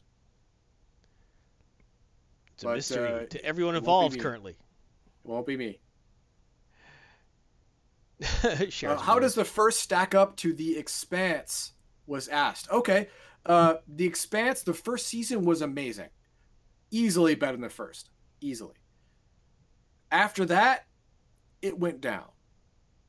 It went down. It got overly complicated, overly convoluted, and it wasn't necessary. There was a whole lot of stuff that was not necessary. They put in there for like, oh, we have to up ourselves. No, you don't, man. No, you don't. You just have to keep the same level of awesome. You don't have to try and shoot for the moon because you're not going to make it and everyone's going to notice. Okay, there have only been one season of First, so that is not a fair comparison. If you want to compare the first season of The Expanse and the first season of the First, well, Expanse wins. Definitely, hands down. Definitely. It was much better written than the first was. And I want to say sadly, it was better acted, but it's just unfortunately it was better acted. They had on the first, they have a lot of award-winning actors on it. It was unfortunate that they were not able to sync themselves with the storyline to create a performance that was equal to the task. That sounds really, really political, but that's the best way I can say it without saying that Sean Penn is a douchebag. Oh! Darn it. There he is judging you again. Yeah, there he is judging me again. 1, 2, 3, 4, 5, 6, 7. Still 8. Still 8. Too shy of getting it away. Can we give away one gift card for 8 people? You know what? Fine. I'll give away one gift card. One. But this one is getting rolled into next month because, you know what? All of you suck. No, that wasn't fair. All of you are not telling your friends and all of the other members. I emailed them personally. Which comic did the internet get angry that you say everyone hated? I'm not saying. You have to say. Nope. I'm saying after the stream. That doesn't even make any sense. Personally. Everyone wants to know. Nope. It's been built up now. Everyone's got to wait for your tweet. Disappointed. I'm not tweeting. Okay, we're going to close the giveaway, and we're going to give away one $25 gift card to the winner. We're going to pick a winner right now. Who do you think's going to win? Just ballpark it for me. I think Drist is going to win. Drist is going to win? Okay, I'm going to go with Sheris. All right. Okay, you ready? Yes. Boom. No, Zahn! Oh my God! Congratulations, Zahn! Zahn! Congratulations! Crazy! Oh crap! I was wrong. Wow. Raven's Lair was my second vote. So I was really hoping that. What else does I think Zahn's gonna win? Zahn won last time. He did, didn't he? Yeah, he won the SSD. Rigged. Definitely rigged. All right. After the show, I'm going to whisper you the code for this, and you'll be able to put it in your Amazon account and get the $25. That's right. That's how you do it. Yep. Everyone, remember the individual schedule. Everyone poops, and everyone must watch The Legion of Myth. Like it's a bodily function. That's much more pleasant than that. I don't know. That can be pretty pleasant sometimes. Well, yeah. When I really have to pee, when I let it go, it feels really good. Oh wait, that was weird. Never mind. That was weird. Okay, sorry. There's actually a stand-up community had a joke about that. I'm not going to say it right now. Okay. Now let's full screen that so everyone can get an eye full of that. Bam. Elgarian every day of the week. Well, every weekday. He also does the weekends too. Actually, he's not on there, but he'll do it. Yeah, mostly he does. Yeah. Yep. Heathen Dog, Garthon, love the schedule. Every day of the week, Legion with us streaming for your pleasure, my friends. So join us, won't you? I know you will. Don't worry, babies. Garthon's here for you. So, also, Maxino and Elgarian are also streaming. Maxino streams on YouTube. New schedule Monday, Wednesday, Friday at 12 p.m. Central. With his nerd commentary and opinions. Join in on that for his frank and terrifying and insightful conversations. And make sure on YouTube Gaming, there'll be more stuff coming soon. Earth Dawn Discipline Warrior. And he recently put up a shorts of 2nd edition D&D, How to Learn New Wizard Spells. Yes, if you you've did. only played 4th or 5th edition, this is very useful for you if you're going to play an older version. Yes, definitely. Definitely. Look them up. Elgaria streams on Twitch, Tuesdays, Wednesday, 9 Central, 10 Eastern. Plus, every other day, Real or Imaginary. Shroud the Avatar Forsaken Virtues. Always fun to watch, highly entertaining. The best Shroud the Avatar stream. Now you can subscribe. Thank you, Ravenslayer, for being subscribed for 5 months. Wow. And the Soda Links. ShroudTheRPO.com, your premier role-playing site for Shroud the Avatar fans, and SodaHelp.org for all your Shroud the Avatar needs. Oh, my voice is going. Join the Legion, Discord, Twitter at Legion Myth. Watch us on YouTube. Watch us live. If you want to support Legion Myth, you can do so through many functions through a Patreon subscription. Patreon.com/Legion Myth. A Streamlabs donation. Getting our gear at shop.spreadshirt.com. Impress your friends, intimidate your enemies, and find love in your Legion of the gear. And also cheering for us directly in Twitch. Most direct way to let us know how you're feeling. Thank you everyone so much for being with us tonight. Remember everyone, you have one life. Live it well. Live it nerdy. And have a great diurnal anomaly.